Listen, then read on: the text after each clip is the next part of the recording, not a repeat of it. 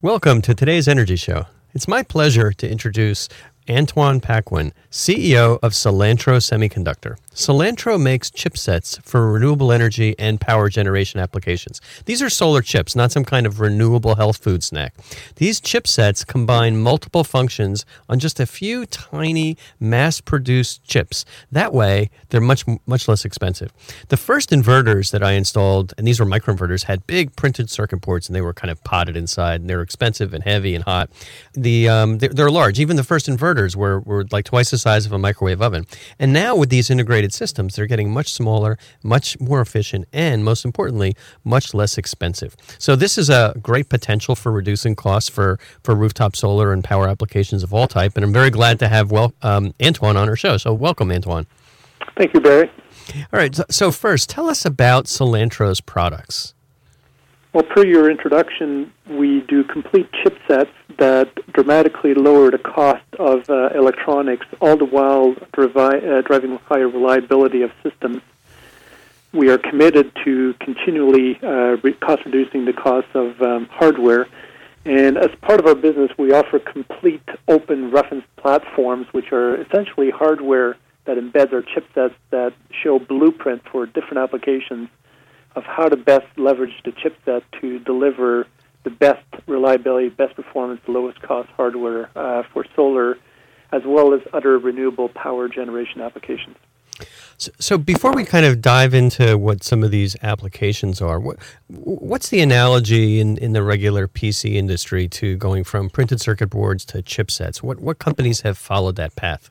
The first company, and ironically, a lot of our members came from that legacy with chips and technologies in the PC industry. If you will recall, when the dinosaurs roamed the earth, and I was around back then, most PCs were built around different chipsets that Intel delivered until a company appeared in the market by the name of Chips and Technologies that showed how you could dramatically simplify the design of motherboards and daughter boards using their own chipsets.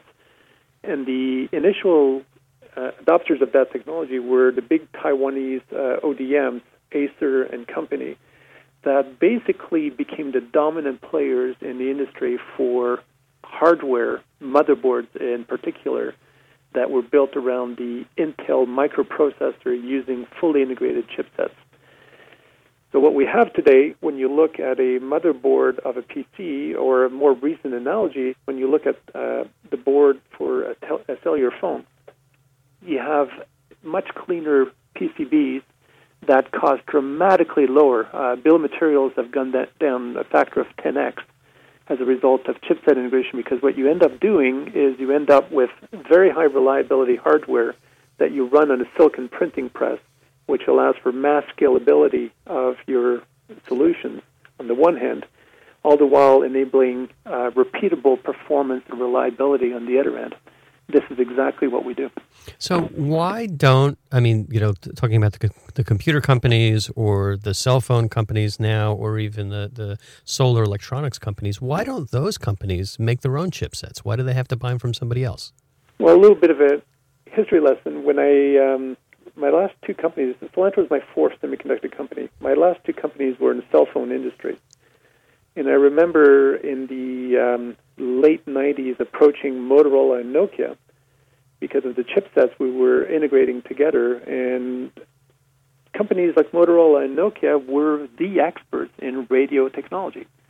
Companies like Apple and Samsung did not know a heck of a lot about how to build cell phones, nor did companies like BenQ. And fast forward to today, what those companies successfully did, Nokia and Motorola insisted on doing their own chips, and we all know where they are today, versus companies like BenQ and Samsung partnered with the chipset vendors and ultimately focused on the true differentiator. In other words, the differentiator was not how you make a radio work. That is an entry point. It's a cost. It's a necessity of the product. The differentiation was on the functionality, software, and the features that made the product most appealing to the consumers and the channels that serve those consumers.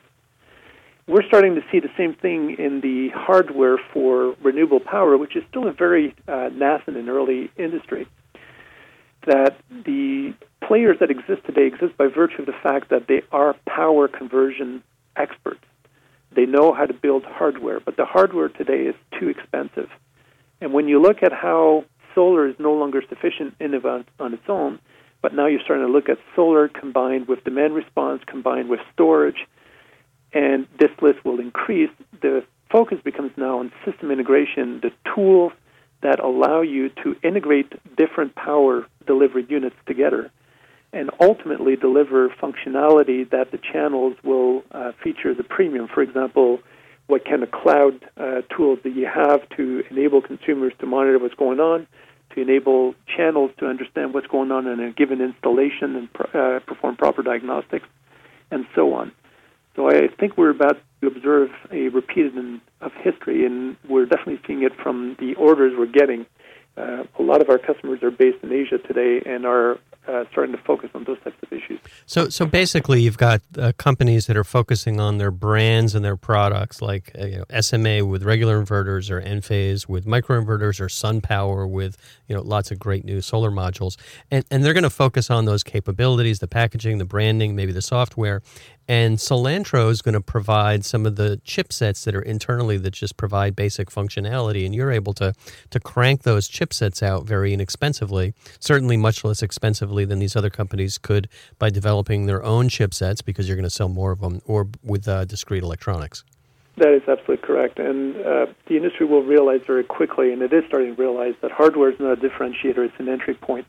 The differentiator and where the real margins are made in this industry are in the functionality. In other words, the software and the intellectual property, as well as what you offer your channels that makes you the preferred solution. Right. We're about to see a repeat of history here. Yep, that's it. History keeps repeating itself, and the people that are smart enough to be aware of the technology and see how it's going to evolve and kind of get a little bit ahead of the curve are going to do well. So let's talk about some of the specific applications that you have with the Solantro's chipsets. You and I first got in touch with each other because you have chipsets and reference designs for microinverters. Tell us a little bit about that. So we do have reference designs that ship today to customers for complete microinverters. We actually have 2 complete microinverter design kits that ship today. We have a couple more that are in the lab on the drawing board. There tends to be a fair bit of segmentation in this industry. Some inverters manufacturers are looking at a functionally rich applications. For example, the ability to handle reactive power for applications like being put off-grid as a power backup solution, and or for grid support functions in markets like Germany. We have other customers who are much more focused on what is the absolute lowest cost microinverter that can be delivered in the industry, and the industry ultimately will have to target less than 10 cents a watt between now and 2020. And in the interim, the target is 20 cents a watt, which is comparable to what you get from string inverters. The core challenge of microinverters today has been that it is a premium functionality approach to how you integrate solar solutions together. It does make the job of different channels much easier, but the caveat to this is that it is still too expensive. The right approach is, with chipset integration, to dramatically lower the cost of the hardware and therefore enable the market to grow much more faster because we're able to drop the cost of the solution. Well, the microinverters are terrific in terms of reducing installation costs, and I totally agree with you, because every week we buy a whole bunch of microinverters that they're more expensive than ordinary string inverters. But we find at Cinnamon Solar that we're able to complete installations from the moment we get a lead to to completely monitoring every single module on the customer's roof.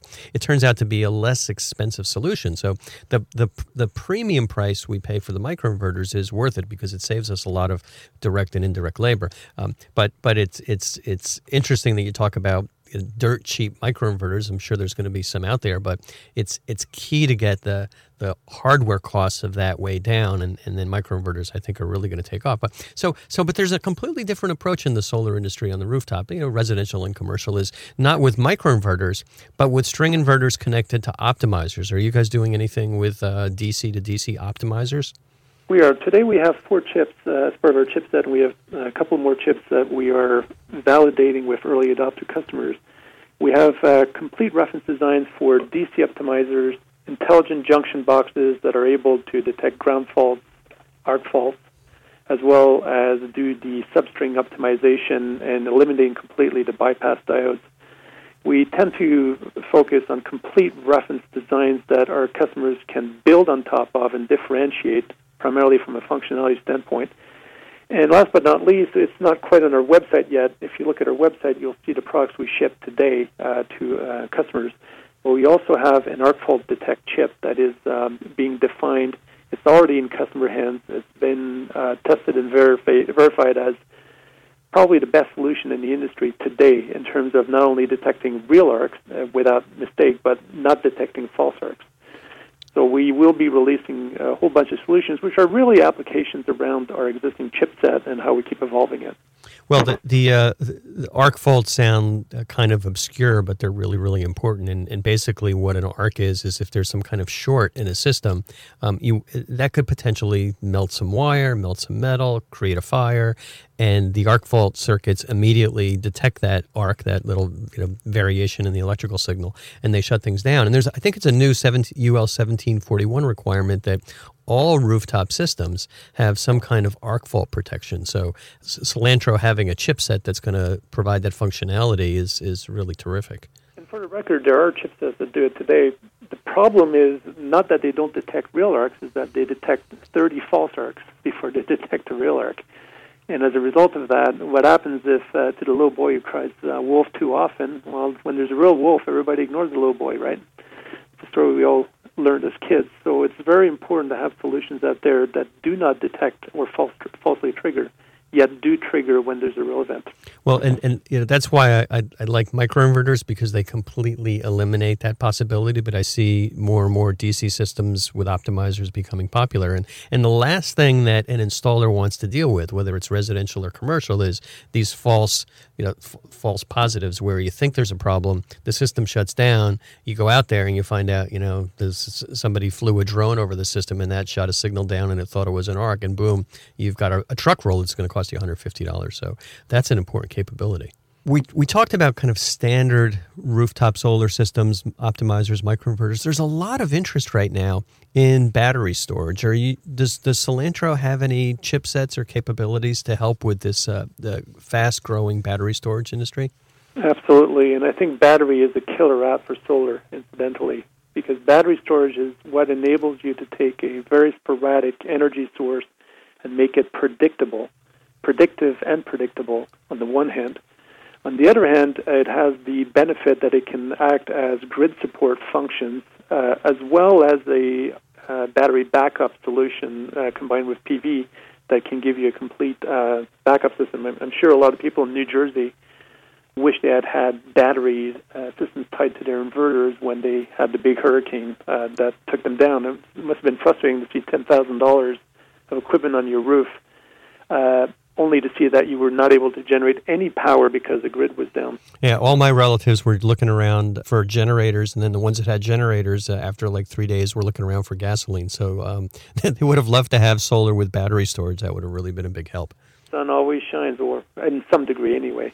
But the key is the existing chipset that we have that we use today for microinverters, DC optimizers, intelligent junction boxes, even the arc fault, is the same chipset that we have today in development for battery backup system. We've received $4 million from the Canadian government actually to demonstrate self-forming nanogrids that can be both grid-tied and islanded, where we have microinverters and for PV and microinverters for battery that are able to be networked together and form a complete stable power grid reference when the grid is down. We believe that this will become a very important enabler of PV and renewables. Yeah, I definitely see pretty rapid growth in that respect. So it sounds like these chipsets are fairly general purpose. Are they programmed in some way to provide the different functionality that you're talking about? They are, and in all of our reference platforms, we release the source code openly to our customers to both interact with, possibly evolve if they choose to do so, and or the APIs that are part of the source code that they can interface with to perform system integration. So one of the new trends and really matches up well with solar and local battery storage is this whole issue about managing two-way energy flow. Sometimes you're sending power to the grid, sometimes you're using power in the house, sometimes you may be sending power to the charger in your car. How will your chipsets kind of help with that future of the electric grid? I suspect that a lot of these two-way flows will not be immediate requirements, but it will be important for our customers to be able to do firmware upgrades in the field in the future that allows them to embed those functionalities where they're applicable. As you know, the U.S. is not one regulatory framework. It's 50-some-odd regulatory frameworks with overlapping complex utility networks. So we expect a lot of different variations at the regulatory level. So it's very important that the solutions be programmable, retrofittable, and that the hardware not be the limiting factor in unleashing software functionality. Yeah, and having the communications is really important. I remember some situations that have happened in the U.S., particularly Hawaii, where the local utilities were saying, hey, we need to lower the voltages that are being generated on the rooftop PV systems, and some inverter designs were able to kind of change that remotely without having to go out to every single site, and having that software update or software modification capability through the internet is going to be really, really important. Yes, I agree. So where are you in terms of Solantro's development? It sounds like you've got customers, reference designs, chipsets. How is the business growing? We're still early stage. We're sampling our existing production silicon to early adopters. We have 20 customers worldwide that are right now working with our existing chipset and reference platforms, the full spectrum, as a matter of fact. And we're ramping up sales as we speak right now. So this is our first year of entering real production sales, and we expect next year to be very exciting from that standpoint. And tell me a little bit about who your customers are or who your customer types are. Without disclosing actual active customers, because we are under NDA with most of our early adopters, we have a lot of customers in Taiwan, in Korea, China, Japan, that are driving existing applications in PV and storage today. Versus in the U.S. and in Europe, we have a lot of customers that are experimenting with our virtualizable power blade reference designs, which is a fancy word for using our chipsets to deliver parallelizable power blades that can scale the size of a power plant, ranging from a few kilowatt to tens of kilowatts into the hundreds of kilowatts, and mixing and matching different energy sources, including battery storage and PV. So it really depends where in the world you're talking and what the battleground is. In the U.S., we're seeing a lot of traction for next-generation platforms that are tied to smart grid and microgrid, specifically microgrids that can act as smart grid support. Same thing in Europe. One of the big requirements also that's driving us in the U.S. and Europe is arc fault detection because of the installed base. Versus in Asia, it's really a greenfield market where those markets are becoming domestic consumption, will probably be served by domestic players. And most of those domestic players are looking for chipsets that enable them to get the production faster. Yeah, the U.S. market is such a challenge because it's a big potential market. Everybody in the U.S. market wants to buy the same hardware. I mean, it'd drive you nuts if you had to make 50 different inverters to meet the needs of 50 different states. But then every single one of these utilities may have a different way of managing their grid, and they're going to want slightly different requirements. So having some of that dynamic update capability and firmware updates is really, really important. I can see why that's almost an absolute requirement for any company that's going to be selling power electronics in the U.S. to make sure that it can be modified to meet utility requirements all over the country. Absolutely. And the day that utilities get the thumbs up to have an unregulated portion to their business that allows them to install PV at customer sites will be a very interesting day for solar, where utilities will then start to look at how they can integrate that non-regulated part into the existing utility service they provide and get the leverage of both sides of the equation. Yeah. I don't know if and when that's going to happen, but that would be exciting. Yeah, I would call that an if because I've seen how ponderous the utilities are in terms of reacting to some of this new technology. And you can go through like 3 hardware, software product generations before the utility commissions make a decision on some procedure. So I think the hardware and the product offerings are going to race ahead of what the utilities can cope with. And you're just going to see a lot of people starting to put in solar with battery backup because it's going to be cheaper, and they're going to, they might pay a $5 or $10 a month standby charge to the utility, but they're going to make their own power, and that's totally practical. So, and it's terrific that you guys are making some of the electronics that are going to enable that. You're based in Ontario, but you're in Silicon Valley, San Jose a lot. What are the advantages of the 2 locations? Silicon Valley is still the standard of the world in terms of shaping the future of technology, and we knew and understood that from previous ventures I built where core business development activities were performed in the Bay Area. Ottawa has been a blessing also because of the policies that we have in terms of R&D tax credits, the ability to attract and retain some of the best analog IC designers in the world and power designers in the world.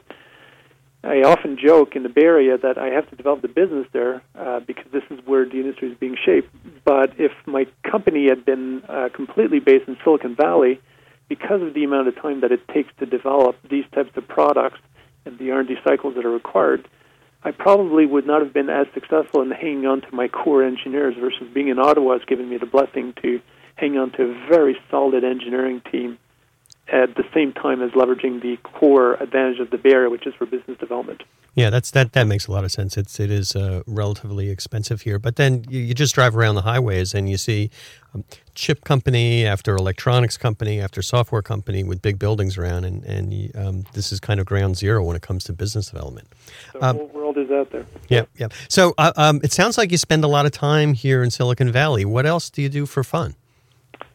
Well, I have a second excuse for spending a lot of time in Silicon Valley is that I'm a frustrated surfer that lives most of the year in Ottawa, Canada, and I can tell you it's not a prime surfing destination. So I do find an occasion very often to spend the weekend in Silicon Valley and go surfing with fellow entrepreneurs, bankers, venture capitalists, and just good people who like to share good experiences and lots of ideas. Yeah, and I love it when some of my engineers or my salespeople or employees would be surfers because they would still get to work at 8 o'clock in the morning because they would do the surfing really early in the day, and they'd be fine for the rest of the day, kind of like nice and refreshed. How could people or companies get in touch with you if they're interested in some of your chipsets or some of your technology? Well, the very best way is if you look at a website, you'll see what we're currently offering. If you are indeed interested in what we're doing next, depending on the focus of your company, the best means is probably to contact myself directly, and or info@solantro.com is a good way also to get a hold of generic information. So how do you spell Solantro? I know the wrong way to spell it, but what's the right way to spell it? So it is not the spice. It stands for sun and the man. Sol is for sun, S-O-L. A-N-T-R-O for anthropos, which is man, sun and man. Oh, okay. It's a good acronym, and it's good that you have SOL in there. Nothing wrong with spices, I might add, but I'm glad that we've got the spelling there. All right, well, that's all the time we've got on this week's Energy Show. Thanks, Antoine, and thanks for our listeners for joining us today. If you missed any of today's show, you can always go to our website at cinnamonsolar.com and listen to the podcasts.